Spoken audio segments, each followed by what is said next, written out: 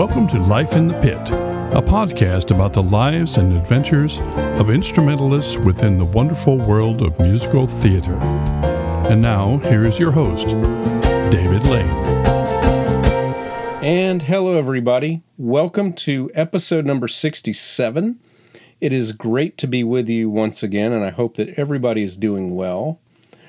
Just a couple of things before we get started. First of all, just want to try something new. I was told this week that the ratings for the podcast are more important than reviews. So if you haven't done so, or it's been a while, I believe you can even do this on Spotify now, wherever you get your podcasts. If you'll just find where you can leave a rating or review, don't even worry about the review. Just leave a rating, hopefully 5 stars, if that's something you would consider as an honest rating. If you would go ahead and do that, we would just love to get those numbers up. And we're very thankful to all of you who have done so already. And also just wanted to mention, and you'll find a link in our show notes to Fonz. If you have any kind of a studio, whether it's music or whether it's yoga, martial arts, academic tutor, fitness coach, Fonz has a system that will make your life easier. And if you're spending more than a few minutes per week on your business with administration work, definitely check out Fonz. And there is a 14-day free trial that you can get through the link that's in the show notes. That link is also on our website at lifeinthepitpod.com. Something I haven't really talked about much before, and this might be of interest to anybody who's thinking of starting a podcast and is going to have it be a guest-centered podcast such as this one, and that is, how do I get my guests? Well, the majority of the guests on probably the first 30, 35 episodes were people that I knew, or they were people that my friends knew. Eventually, some of the guests that I didn't previously know started referring me to some of their friends and colleagues. This has really helped my family of guests to grow on this podcast. But on this instance, I had a listener recommend this guest that I'm going to be talking to in a moment. And he shared some videos, shared a press clip, and I was able to learn that this person was currently in a retirement center in Connecticut, but he had had a fascinating life in both theater and in film. Namely, he was the music director for Annie from, I'm not positive if he started in 1977 or 1978. Seen a couple of different places list either one, but he held that position until 1983. And he taught several girls along the way the role of Annie, and we're going to be chatting about that. He also is the dance music arranger for the critically acclaimed film All That Jazz from 1979 that stars Roy Scheider and is directed by Bob Fosse. And in addition, if you watch that movie, he's in the movie as the pianist in the rehearsal scenes. So those are 2 major projects, one in film, one in theater. And so I want to thank the listener who recommended me to this guest. And just so you know, I would normally never do this. I would never mention the name of a listener who had any message to me that was sent privately without their permission in advance. However, my guest, Arnie Gross, mentions this person by name, and that is, his name is Bob Marks, and he is a singing coach from New York City, and Arnie wanted me to promote his book, and that book is called 88 Keys to Successful Singing Performances. So I'll also mention that once again at the end. But Bob, thank you for introducing me and Arnie, and we had a great chat that I recorded, and so now I'm going to present that conversation to you. Here is Arnie Gross. So it's my pleasure today to welcome Arnie Gross onto the podcast. Arnie, welcome, and thank you for taking time to chat with me today. Thank you. It is my pleasure. So I came into musical theater in my 30s. And it was something that I immediately fell in love with, but I grew into wanting to become a musician because of film. So it's really a great pleasure. It's like past and present selves, are getting a thrill to talk to you, because you've been in a critically acclaimed, multiple Broadway shows, but also in a critically acclaimed film with All That Jazz. And I look forward to just chatting about those two sides, those two experiences, in a great creative decade like the 70s. So, sure. Let's just start off with how did you get into music, and then how did you get into theater? How far back you want me to go? However far you feel like talking. Well, my parents were both professional musicians. They met when they were attending New York University as music teachers. My dad was a piano major and a trombone and tuba minor. My mother was contralto, operatic contralto, and she was a piano minor. So at one point or another, they met. I don't know the whole story. And a few years later, I came along. They moved into a home in Rego Park, Queens, New York, which we like to joke and say it was the poor side of the tracks from Forest Hills. Forest Hills was where 2 or 3 very musical families lived. One of my dad's best friends was a fellow named Harold Hanwerger, which everybody knows better as Hal Hastings. He changed his name for show business. He went into Tickets, Please, was an early musical with the Hartmans, Grace and Paul Hartman. I don't know the year, but he went in pianist, but he didn't want to do 8 performances a week. So he and my dad split the show. Nice. And it was convenient for them. Hal and his family lived in Forest Hills. My dad and his family, my family, lived in Rego Park. And we were very close for a long time. My father taught Hal's 2 daughters piano. My mother was also a teacher. She taught me for a while. And then when I got good enough, my father took me over. I will always be thankful to my dad for insisting that I learn how to sight read.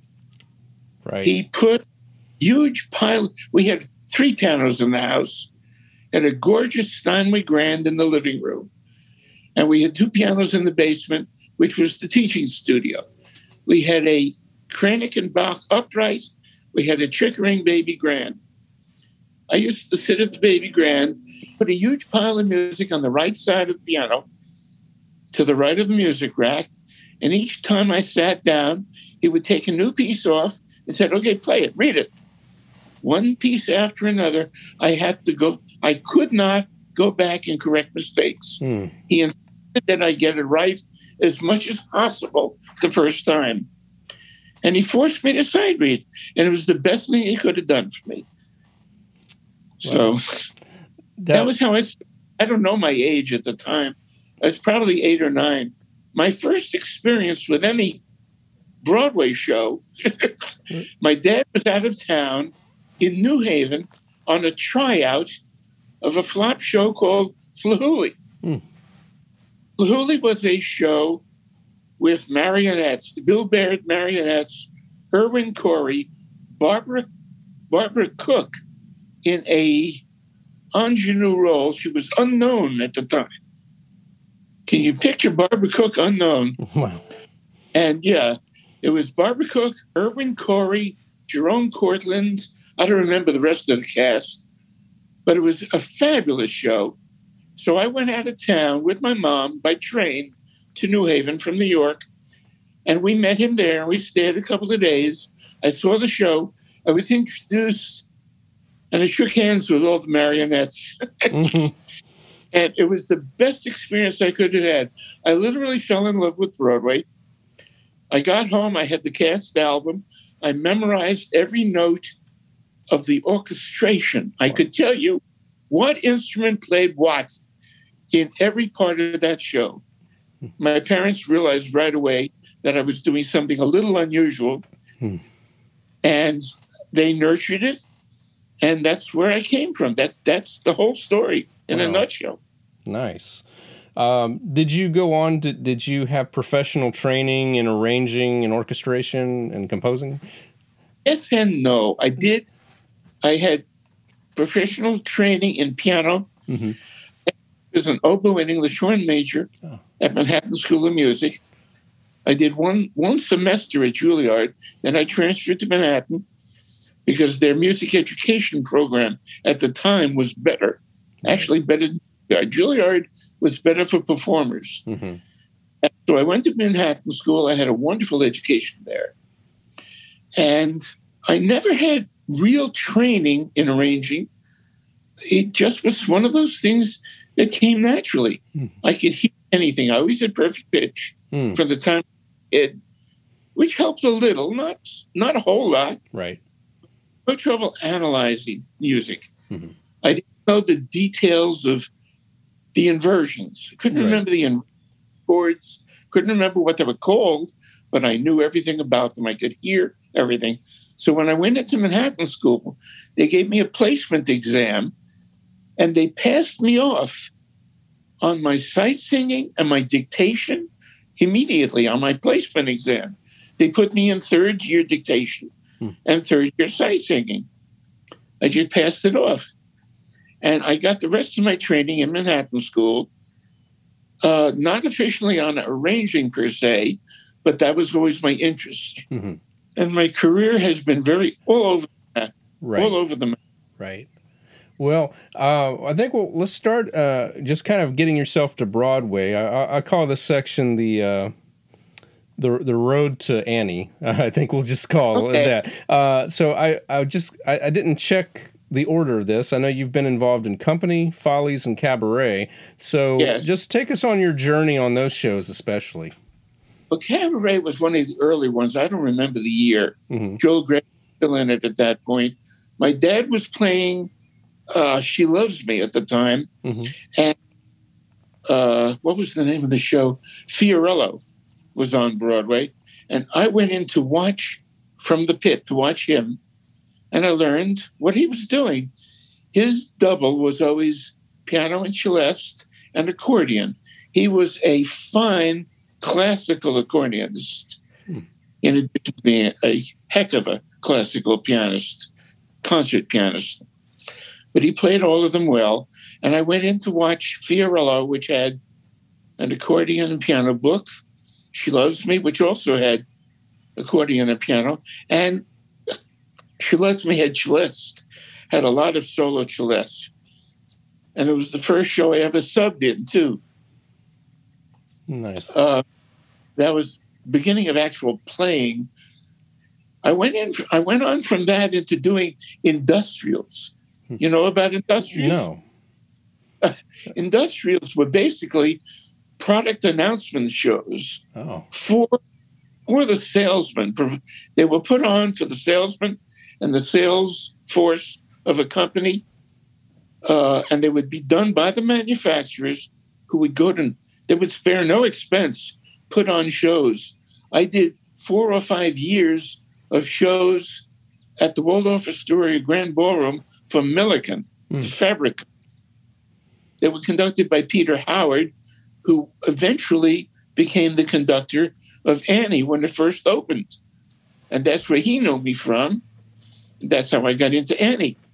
What else can I skip? Well, what is it that you did? So you were a pianist on these other shows, Company, the Cabaret? Yeah. Were you there from the beginning, or did you come in later? No, I came they opened.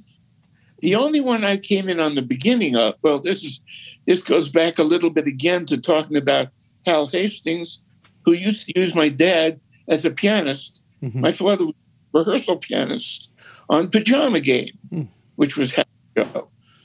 And after a couple of years of working with Hal, my father used to answer the phone, and if it was Hal, my mom would pick it up. Dad, or Irv, she would say, "It's for you, it's Hal." One year, Hal called, my mom answered, and Hal said, "No, I don't want to speak to Irv. I want to speak to Arnie." And my father was thrilled. He was beaming from ear to ear.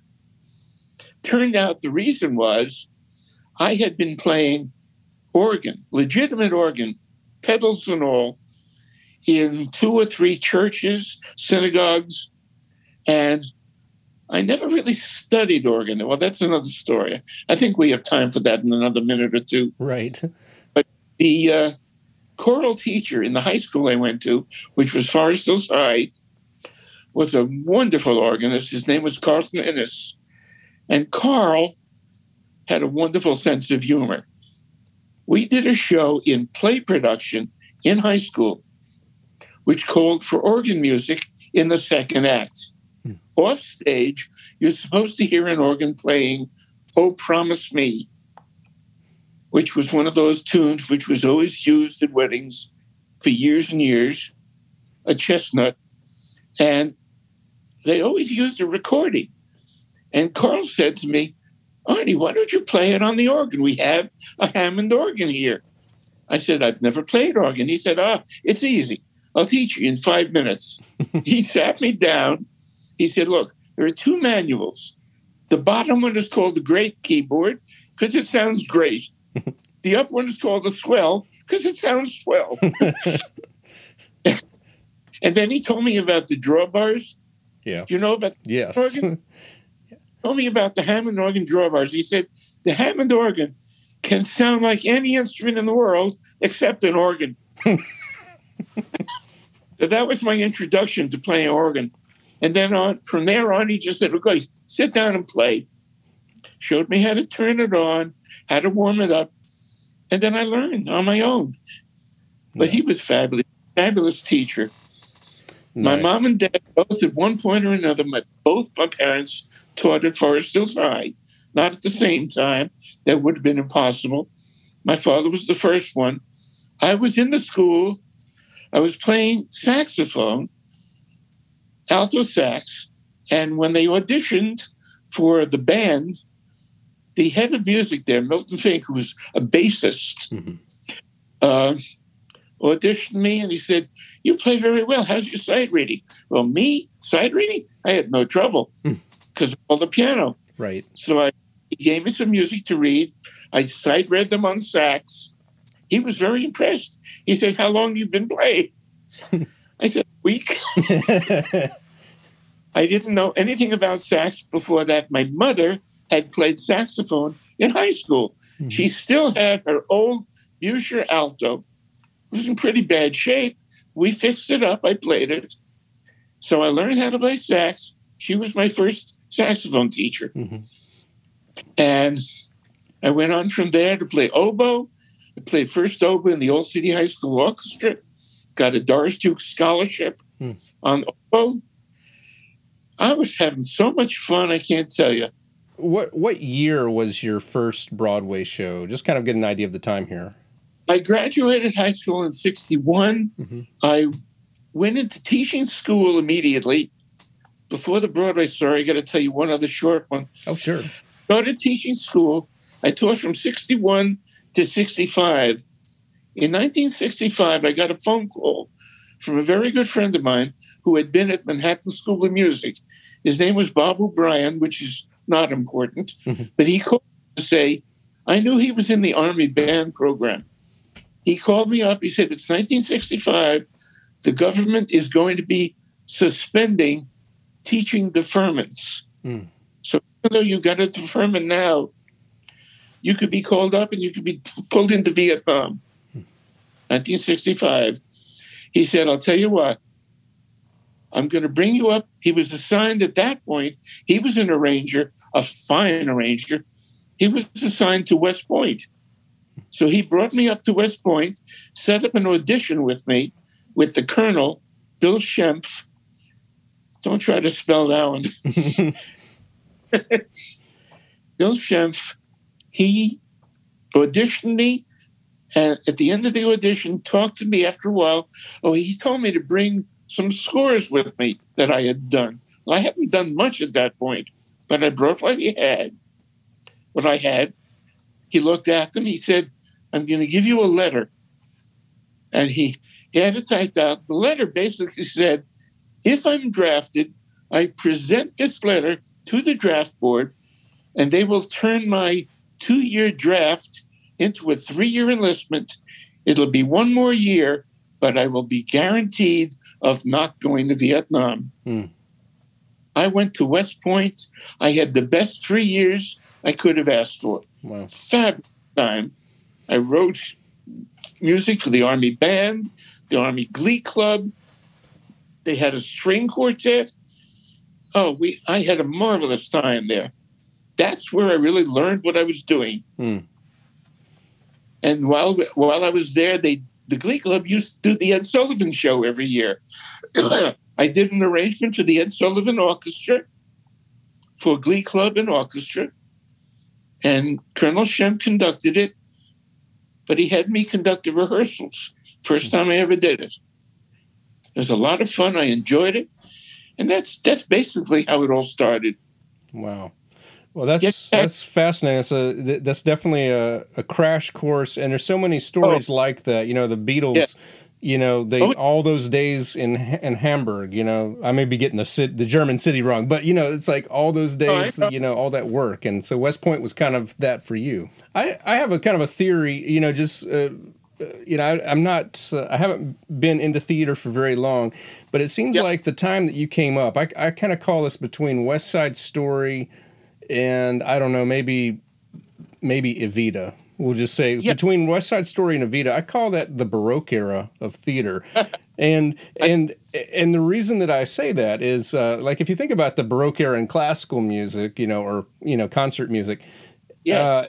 Pushing the envelope, complexity, harmonic complexity, counterpoint. Single-handed. Right. To me, it's interesting. Bach is like maybe the only composer ever mentioned as a candidate for the best composer ever who, when he died, everyone said, well, we need to do something different. And so simplify. Yeah, simplify is right. Right. But that whole decade, or really the 60s, especially the 70s, you know, I think about in film music, you had composers like Leonard Rosenman and Jerry Fielding and Jerry Goldsmith using 12-tone rows in their scores.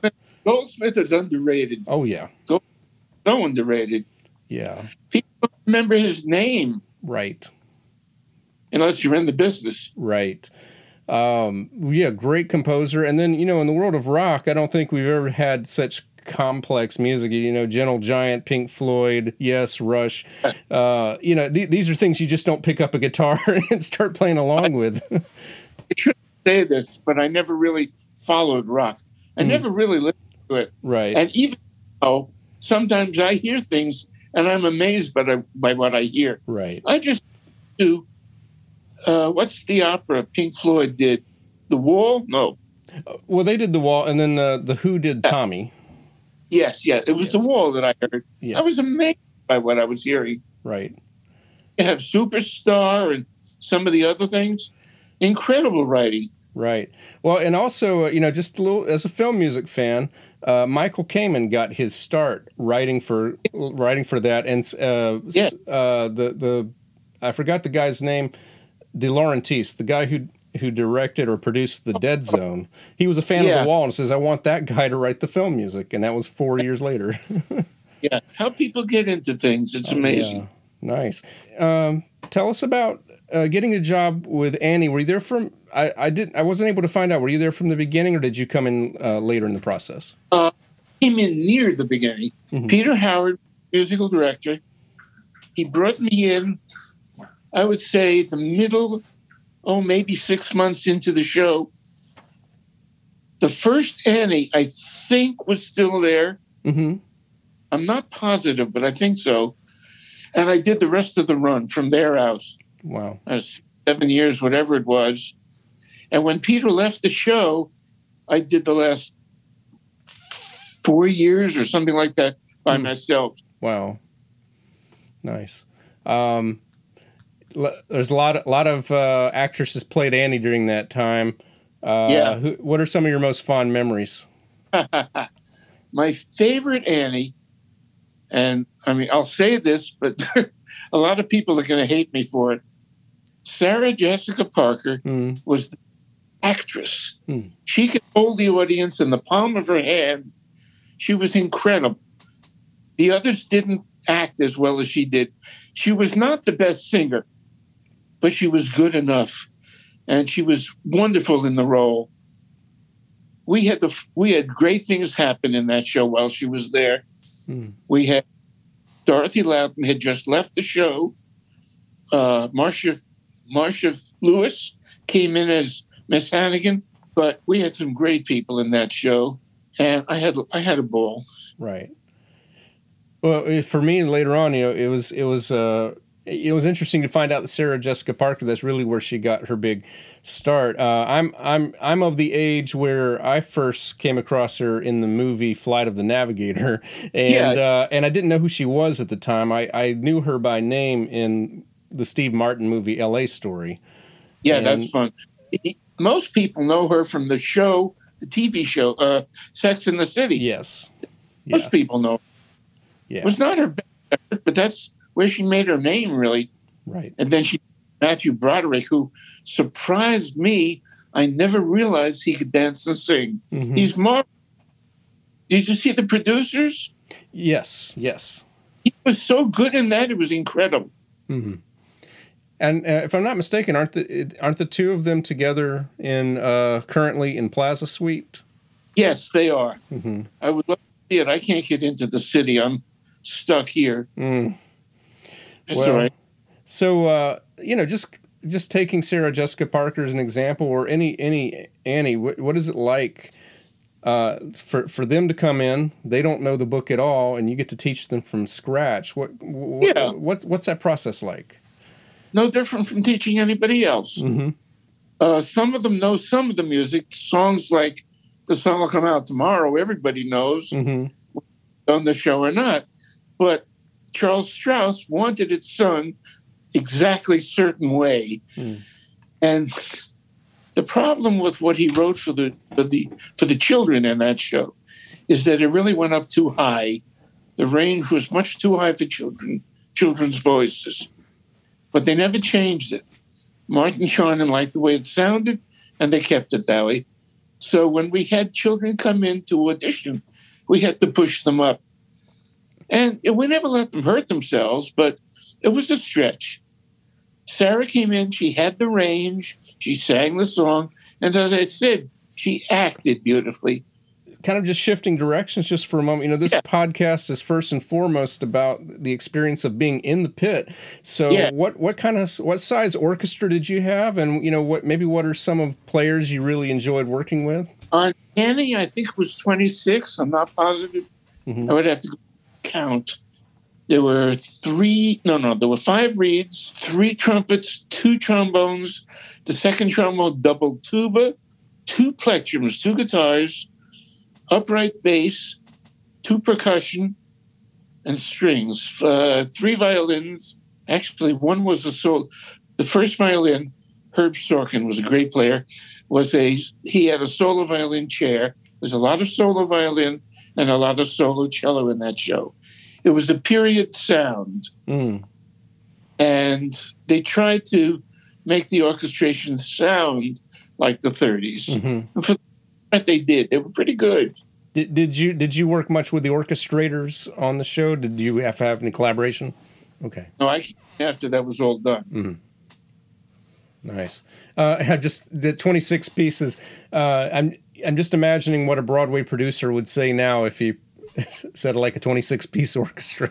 It's just kind of evolved over the years, it's trending smaller, Well, still up in that size, depending on the show. Mm. Some of them are smaller because there's so much electronics. Right. You have a drummer who has electronics. Right. He's heads with all kinds of sounds. Mm-hmm. But there was a lot of it. There was a lot of it. It was beginning. I was one of the pianists on Cats when it opened. Mm. The original pianist was, now I can't remember. The conductor at the time, I think, was Stan Lebowski, I think. Mm-hmm. Not sure. And he brought me in as a keyboard player, and I had to learn my way around the synth. I never played one. They had synths called Cat 5, was the name of the. Never knew one. I never saw one. Wow. I was I was the first on my block with a computer in 19, I don't even know the year. Look up the TRS-80. Right. You remember that? I didn't, but it was mentioned to me that you actually you did some music demos to kind of help sell that, right? The TRS-80 was one of the very first home computers. TRS stood for Tandy Radio Shack. 80 stood for the S80 chip, which was the chip. And it was a game-playing chip. They adapted it for the computer. So the TRS-80 was a very early computer. I used to go into the pit when I was playing, I forget what show it was, but I used to bring a yellow pad with me, and I would between the numbers, and I would sketch computer programs. Wow. I would take them home, I would key them into the computer, and I'd be darned if they didn't run right the first time. Wow. Yeah. And I was told you stored them on like magnetic cassettes. Yes. Ready for audio cassettes. We connected it to the computer with an audio modem. You put the telephone into the cradle, and it made the most god-awful noise. Right. And it screeched. My mother hated it. Right. And an acoustic coupler, that's what it was. Right. It was an acoustic coupler. I was contacted by a fellow who was he became the treasurer of Local 802, the musicians union in New York. He had a shop in New York. He sold computer parts and early computers. He had a gadget called the Orchestra 80, which was made for the TRS-80. And nobody had a demo for it. He knew to do a demo. He called me up, paid me what I think was a fair sum. It was a pittance, right? But I had fun. And I did some demos for that, which were given away with the Orchestra 80. It was the first time anybody had ever heard the thing. I had a ball. Wow. Nice. Just before we leave Annie, I just always like to ask, especially since you spent so many years on that show, is there a really fond memory, and also is there like something that went wrong that's memorable? Something that went wrong. Well, it's the time the dog threw up on stage. We had a fellow playing the part of the butler in the Warbucks mansion. Yeah. His name was Doe, nicest guy in the world. So, of course, when the dog threw up, you know who came up to clean it? Oh. The butler. That time, Marcia Lewis, who was playing Miss Hannigan, well, I have to preface this by saying there was a treadmill on the stage, a moving treadmill. It used to carry a set off so they could walk, and it would look like they were walking next to a set that was moving. The set was actually stationary, and they were on the treadmill. Well, Marcia had a huge loose bathrobe as Miss Hannigan, and she went off that treadmill one day, and she got it caught in the treadmill. Oh. And I saw it happen, and I had to call the stage manager and say, so what was his name now? Jack. Anyway, Jack, I can't remember his last name. I said, Jack, stop the treadmill. What's the matter? Marcia's bathrobe is caught in the treadmill. Well, she take the bathrobe off on stage. So they took her off on the treadmill, changed her off stage, and she walked back on. Those are the kinds of things that happen right in a show when you don't expect them. Right. Nice. But those are the two favorite moments, the dog throwing up and her bathrobe getting stuck. Right. Some of listeners have asked some questions in advance, and I was going to put them all at the end, but one that I think would be timely to ask now is, what is the collaborative process like, and how does the process change with working with different collaborators? And I think of, like, you've obviously had connection with Stephen Sondheim, Bob Fosse, and just several other directors, and what are some of the differences in collaboration? I first met Bobby doing auditions for Pippin. I was auditions. He came in, we talked, and at one point he said he liked what I was doing. Would I like to work with him? I said, sure. So he hired me, not sight unseen, but he really didn't know anything about me as far as my creative process. Mm-hmm. But I went in on that movie. I did dance arrangements for the film. Mm-hmm. And I'm one of the only people who has 3 credits on that film. Right. As an actor, credit as a dance arranger, and credit as an assistant to, I want to get the title right. I can't remember. I think assistant to the sound editor or something like that. I did sound supervision on set. But right, and just to clarify, we're talking about All That Jazz, the film. So yeah. Unfortunately, people confuse All That Jazz with the song All That Jazz from Chicago, which doesn't actually happen in the movie. Oh, and the funny thing is, I am now in an assisted living facility in Waterbury, Connecticut. Mm-hmm. The head of the programming division always asks people what they'd like to see.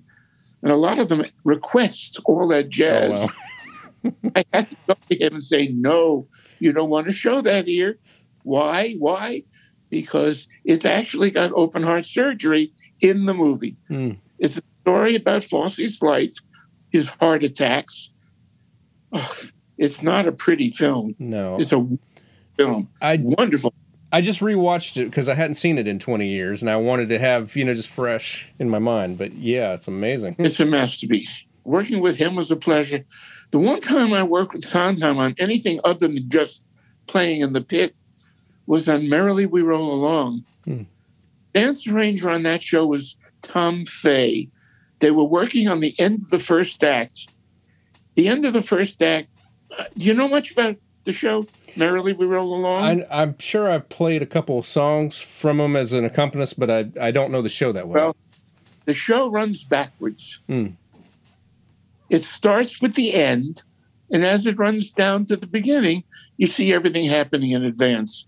So just before the end of the first act, 2 of the lead characters, one of which was Jason Alexander. Oh, wonderful cast.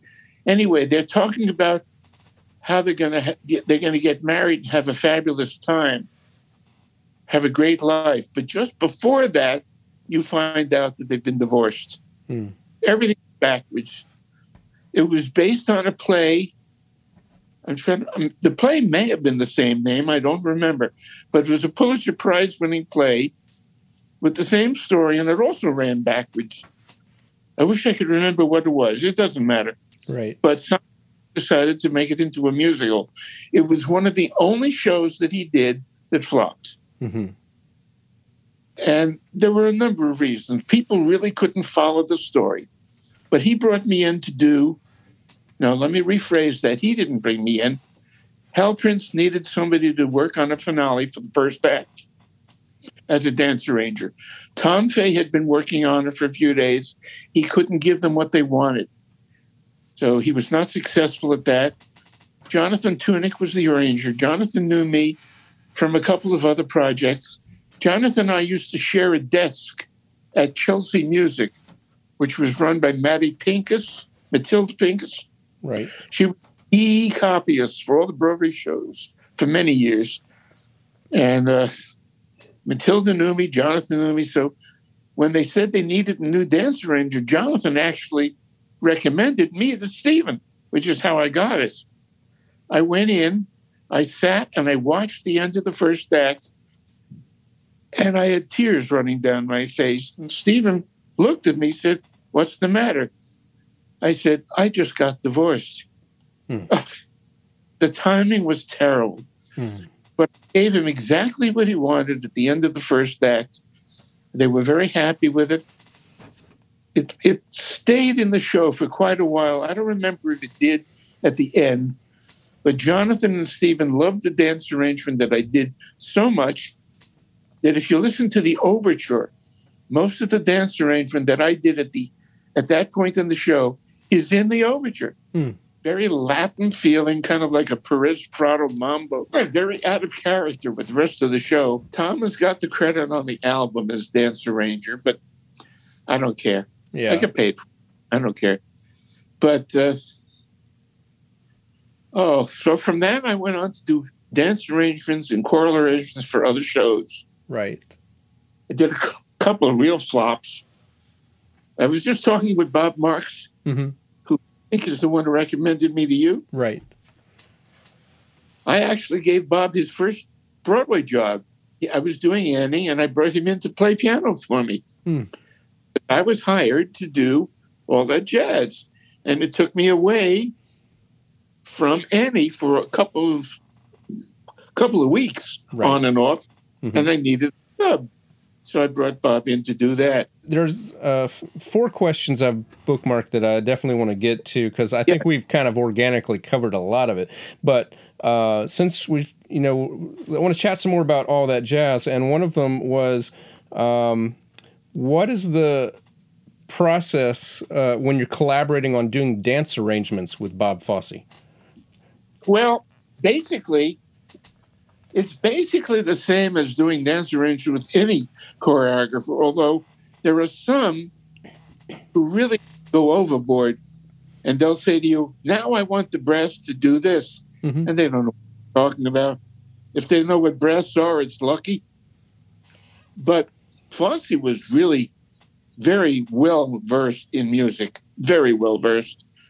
And if he said he wanted flutes, he meant he wanted flutes. Right. My favorite work on that film was what he calls the hospital hallucinations. 3 women in a row. Each one does a solo dance. Yeah. They were the 3 hospital hallucinations. And they would we took old songs, I don't remember what they were anymore, and we did new arrangements of them, almost in a ballet form. He told me basically what he wanted and left me very free to do what I wanted musically. And then he worked with it. Some choreographers are very, very specific. Sugar Babies, Ernie Flatt, knew exactly what he wanted. He had Ann Miller, he had Mickey Rooney. He knew what they were going to do. And he told me exactly what he wanted. It was good. What kind of instructions were you given regarding structure in advance? Like, did you have to do certain number of counts or measures of an A section, or how did that work? Not on all that jazz, no. Okay. Bobby left me very free on that. On the hospital hallucinations, he left me very free. The end of the film, which was the rock concert, he was very specific. He knew exactly what he wanted. He told me how many counts. He had a dance captain and an assistant. I'm embarrassed. I can't remember the name. Gene Foote, I think, was the guy. And, I'm embarrassed. I can't remember her name. Girl and a guy, too. Very, very well-versed in music and in dance. They were able to converse. They were able to translate what Bob wanted to me in terms of counts. Bobby would say, well, I want them to do that. I want them to enter. I want them to do this. And then they would come to me and they would say, I need 4/8 or 3/8, whatever.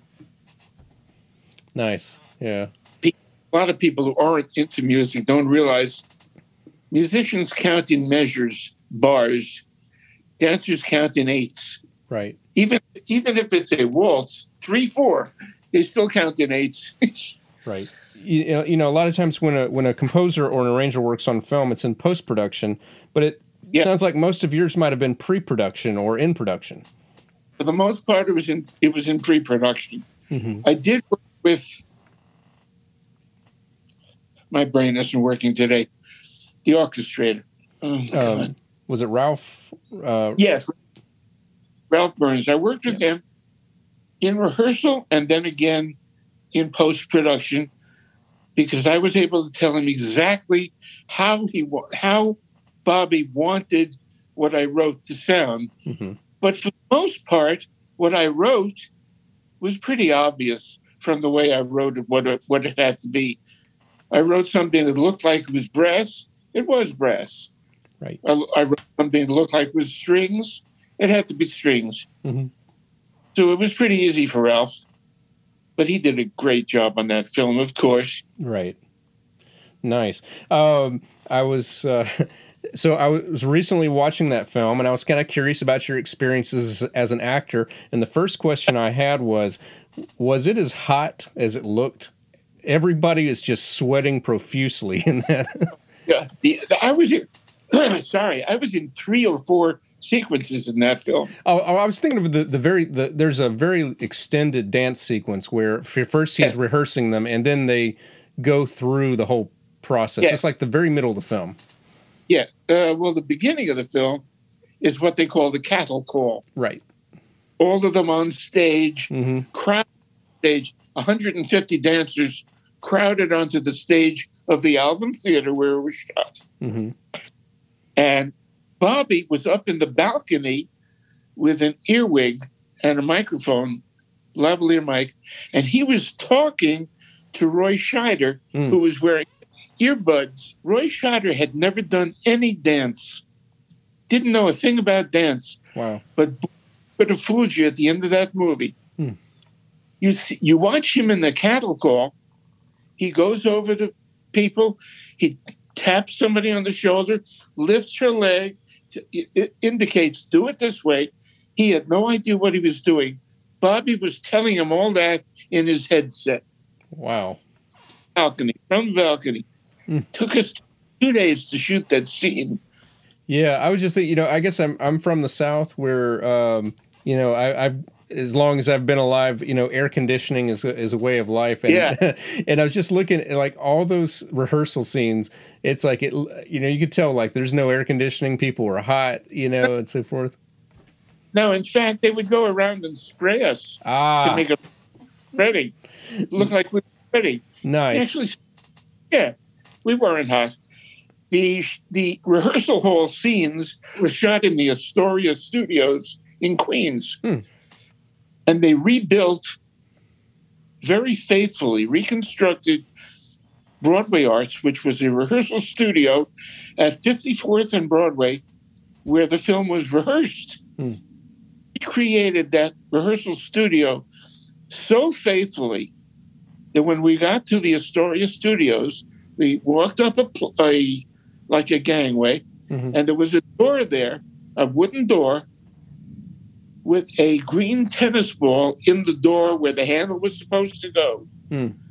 Because at Broadway Arts on 54th Street, that's the way it was. Wow. They recreated every speck of dust, I swear. It was incredible. Wow. The first day we were there, this is an off-the-wall story, Bobby used to like to play mind tricks on people. And he did it on purpose to set a mood and to get the actors and the musicians to work right. Roy Scheider, as I said, didn't know anything about dance, but he shadowed Bobby for a week, watching every move. Bobby used to meet us at the studio, first day of rehearsal. He would be crouched down he'd be squatting, and he'd be in a corner of the rehearsal studio. And he'd be sitting there with his cigarette like this. Every day we came in, we knew not to bother him until he got up and spoke to us. That was his signal. We knew he was ready. We got to the Astoria Studios. We walked in, and there he is in the corner, squatting down with the cigarette. We were quiet. We came in. There was rain coming down on the outside of the windows on the set. It was an illusion. They had water coming down to look like rain. It was dark outside the window, all to create a mood. We walk in, and all of a sudden, he stands up. It wasn't Fosse. It was Scheider. Wow. He created a scene for us. That was the kind of director he was. He got exactly what he wanted by playing a mind game. He really did. He was great at it. Wow. It's quite a fascinating experience, especially having just recently watched that, you know. It's and it's a great film, but yeah, it probably, you know, just worth, especially for like younger listeners. I know I've got some high school and college students. It's like it's an edgy film, you know. But it's a very well made film though. It's very well made. It's very dark. Yep. It's very, very well made. Yeah. Let's see, just a few other questions I'll kind of I'll throw in here. One was, the way it was asked was, do you have a wish list of productions that you didn't get to music direct but you wish you had? And I'll just add to that, are there music, well, so are there also musicals that you just really love that you were not involved with? Yeah. West Side Story is one. Mm-hmm. Fiddler on the Roof is another one. Mm-hmm. I had nothing with either one of them. In fact, they were both conducted by Charles Jaffe, who was another friend of ours from my youth. Mm. Charles and Hal Hastings used to live in Forest Hills. Right. And my parents and the Jaffes and the Hastings, Hanweigers, were very close, spent a lot of time together. And Charles conducted both of those. I wish I had done them. It didn't matter if I conducted them. I just would have liked to play them. They were such great shows. Mm. But, you know, there are a lot of good shows. Right. One of my favorites that I never got to conduct is one that most people don't remember. It's called Baby. Mm-hmm. You know Baby? I don't know that one. Very unusual show. It was conducted by Peter Howard again, who was the original conductor of Annie. Mm-hmm. He brought me in to play keyboard before I had a chance to play. The show closed. Mm. I'm just also curious, you know, music, obviously the style has changed of musicals over the years. Is there anything, though, in the past maybe 20 years that has stuck out that has surprised you that you really enjoyed? Yes, Secret Garden. Mm. I liked that. I watched it. I never played it. Right. I saw it from the audience. Mm-hmm. I thought that was a fantastic show. Yes, it is. This is sacrilege. I'm not crazy about Andrew Lloyd Webber. I've heard that before. That's okay. Sorry. No. I saw Cats from the front. Yep. I saw it from the basement, from behind stage. I'm just never crazy about the show. It was a very well-done show. Yeah. It deserved every accolade it got, but it was not my favorite. I never saw Evita. Mm-hmm. I never saw Phantom of the Opera. Mm. I did Phantom of the Opera in Summerstock in Connecticut. Yeah. But I never saw it on Broadway. Yeah, I've heard things like that about Lloyd Webber before. You know, I mean, and I appreciate the way you said that. You know, you can respect something without personally liking. Oh yeah, I do respect him. Yeah, I respect good. Yeah, of course. Right. It was just an interesting question. I think, you know, you do something like All That Jazz, you do something like Annie, and you know, the question was, did you have any understanding at the time of how impactful it would be even 50 years later? Oh, I did not. Mm. I think the favorite thing that I've done that had to do with Annie, if you go online onto Google mm-hmm. and you look up, it's going to sound strange, Sarah Jessica Iwo Jima. Sounds strange, yeah? Right. On Bob Hope's 75th birthday, he did a broadcast from the Iwo Jima in New York Harbor. Yeah. Sarah Jessica and Sandy the dog were on the deck of the ship, and I was in the background conducting Les Brown's orchestra. Mm. They went wherever Bob Hope went, so I conducted, and there's a video of me conducting on YouTube. Yes. So if you look up Sarah Jessica Iwo Jima, it'll take you to that. Nice. I've seen that, and I'll share that in a link in the show notes. Yeah. Great. Let's just see if there's anything else that I think there was at least one other question. Well, there is one other question. What advice would you give to aspiring music directors? listen. Yes. Listen to everybody. Don't necessarily believe it all, but listen. That's advice. Because you will hear things that are totally wrong, and you will hear advice that you should listen to and is totally right. It really depends on who says it. Working with Stephen Sondheim, he always said the right thing. Always. Jonathan Tunick was the same way. He said something and you knew it was right. Always. I've worked with directors and choreographers. Pardon the expression, they didn't know their brass from their oboe. It's not original. I don't know who said it first. Right. I don't know who said it, but yeah, there was some musicians and music directors that didn't know a damn thing. They should not have been in the business. And some of the nicest people to work with were on stage, and some of the worst people to work with were on stage. I will not mention names. That would not be right. Mm-hmm. It would not be fair. But there was one who used to go out at the end of the show. He'd be the first one out of costume. He'd be changing as the bows finished. He'd already be taking his clothes off. Run off, get out the stage door, and sign autographs. That was one. I will not mention his name. It would not be right. I won't even tell you his initials. And then again, there's the opposite of that is true too. Doing industrial shows was a great experience. They don't do them anymore. If they did, that would be the thing I would suggest for every musical director, every pianist. It was the best education I could have gotten. I'll give you an example. We went to Las Vegas to hire, no, we didn't hire it. The Dodge Chrysler Company hired the convention center at Las Vegas to do a show announcing the new models. Couldn't tell you what year it was. The show featured Tony Bennett and Dionne Warwick. You can't get bigger names than that. I had worked with Tony Bennett once before with the American Symphony Orchestra, and they were doing a benefit for the America-Israel Culture Foundation, Culture Exchange, Right. And Bennett was performing. So were Alan and Rossi. So were, I don't remember who else. It was a star-studded night at Madison Square Garden.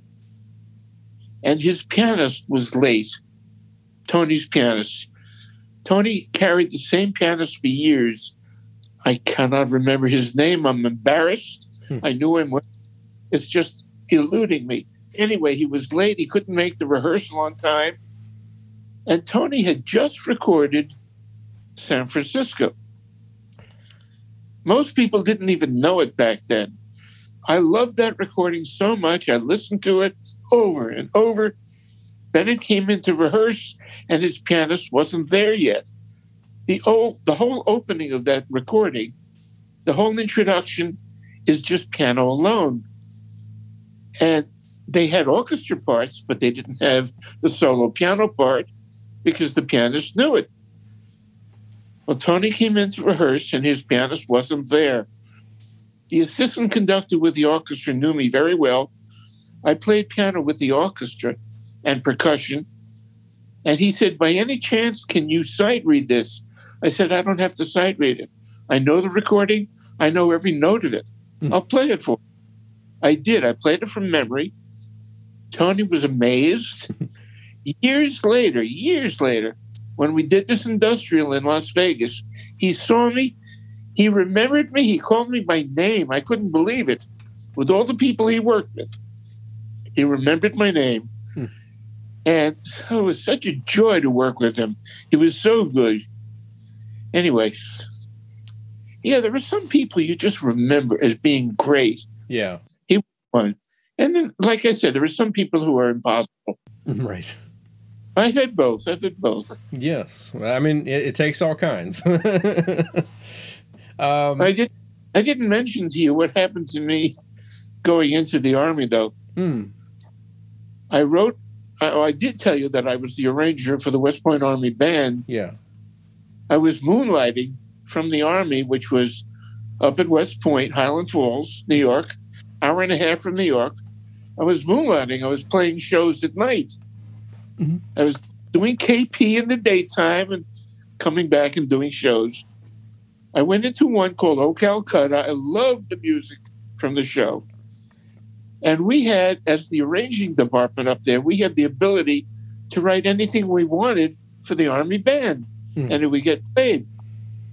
So I decided for the marching band, I was going to write an arrangement of the main theme, the opening theme for Oh Calcutta. And Colonel Schempf loved the arrangement, played it every chance he had. Without telling me, he programmed it for the Army-Navy game. It was broadcast nationwide. Well, we got a call at West Point from the publisher, Robbins Music. You didn't get permission to use our music. You didn't pay rights to use it. So he asked me to come in to Robbins, bring every copy that I had of everything. If it was a drum part, a second French horn, it didn't matter. Bring every scrap of paper. I brought it in.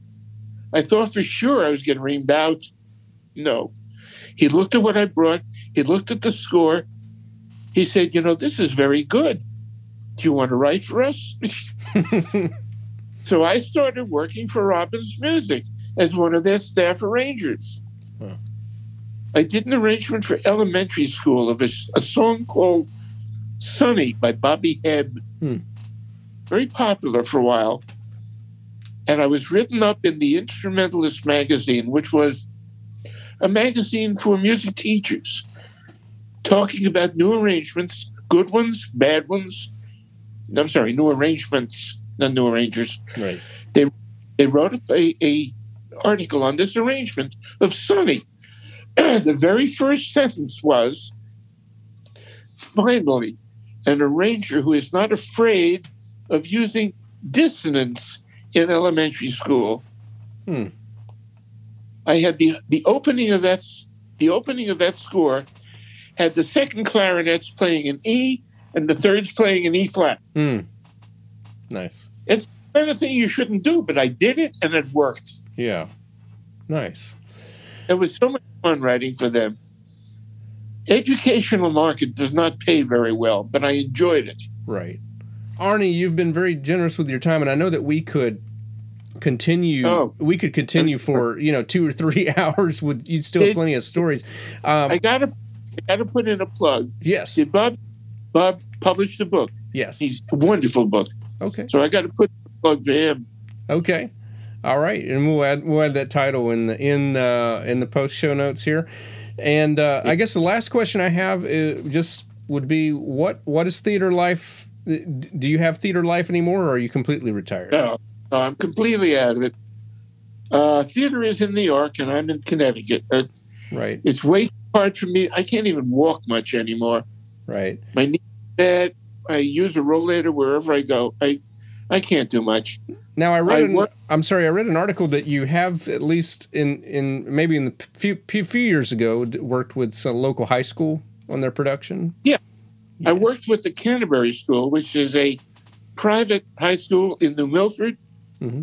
Very, very good school. Mm-hmm. And they wrote up an article about me on that. I don't even know where. I think it was in the Waterbury News Times or Republican. I don't know. It's available somewhere online. Everything is online. Right. You can't live anything down. It's hard to try. Right.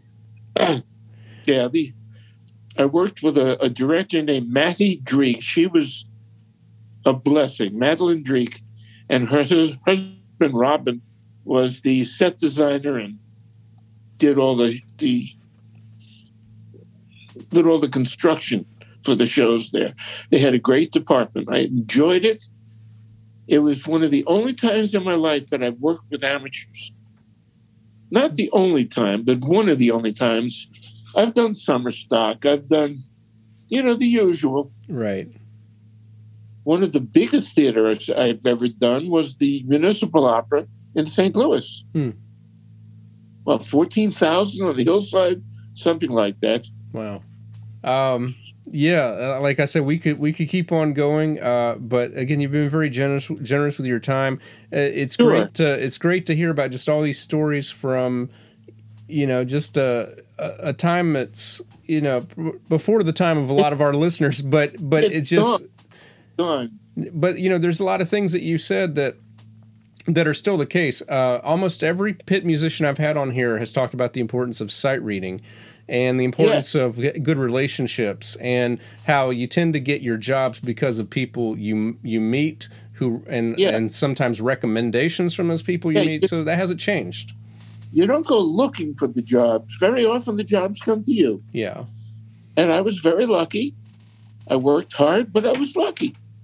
Made some very good connections, and it paid off. Right. Well, again, thank you so much for taking time to chat with me today. Very, very welcome. It's my pleasure. And that concludes my interview with Arnie Gross and episode number 67. And just because once again, I said that I would mention the book title that Arnie referenced of his friend Bob Marks. That book is called 88 Keys to Successful Singing Performances. So definitely would encourage you to go check that out, especially if you are a vocalist or if you know one and you're looking for gift ideas. Just want to make sure that you are subscribed wherever you are getting your podcasts. I am hoping to have another episode in a couple of weeks. It's a possibility it might be an extra week longer. I do not yet have the next guest either recorded or solidly scheduled yet, but I am working on actually a couple of interviews, so hopefully I will have that ready in 2 weeks. But if you are subscribed and following, you will know when that next episode is available. And of course, as a reminder, if you want to follow what's coming up next, be sure to follow us on Instagram, Twitter, or Facebook at Life in the Pit Pod. You can follow me on Instagram at David Lane Music, or on Twitter or Facebook at David M. Lane Music. And a special thanks, as always, to Mark Perolo for his cover art and to Bill Cisna for providing the introduction to this podcast. The theme music is composed and performed by David Lane. You can find out more about the podcast, leave feedback, or leave a donation at lifeinthepitpod.com. Please rate and review wherever you get your podcasts, and please share with your friends. Thank you for listening.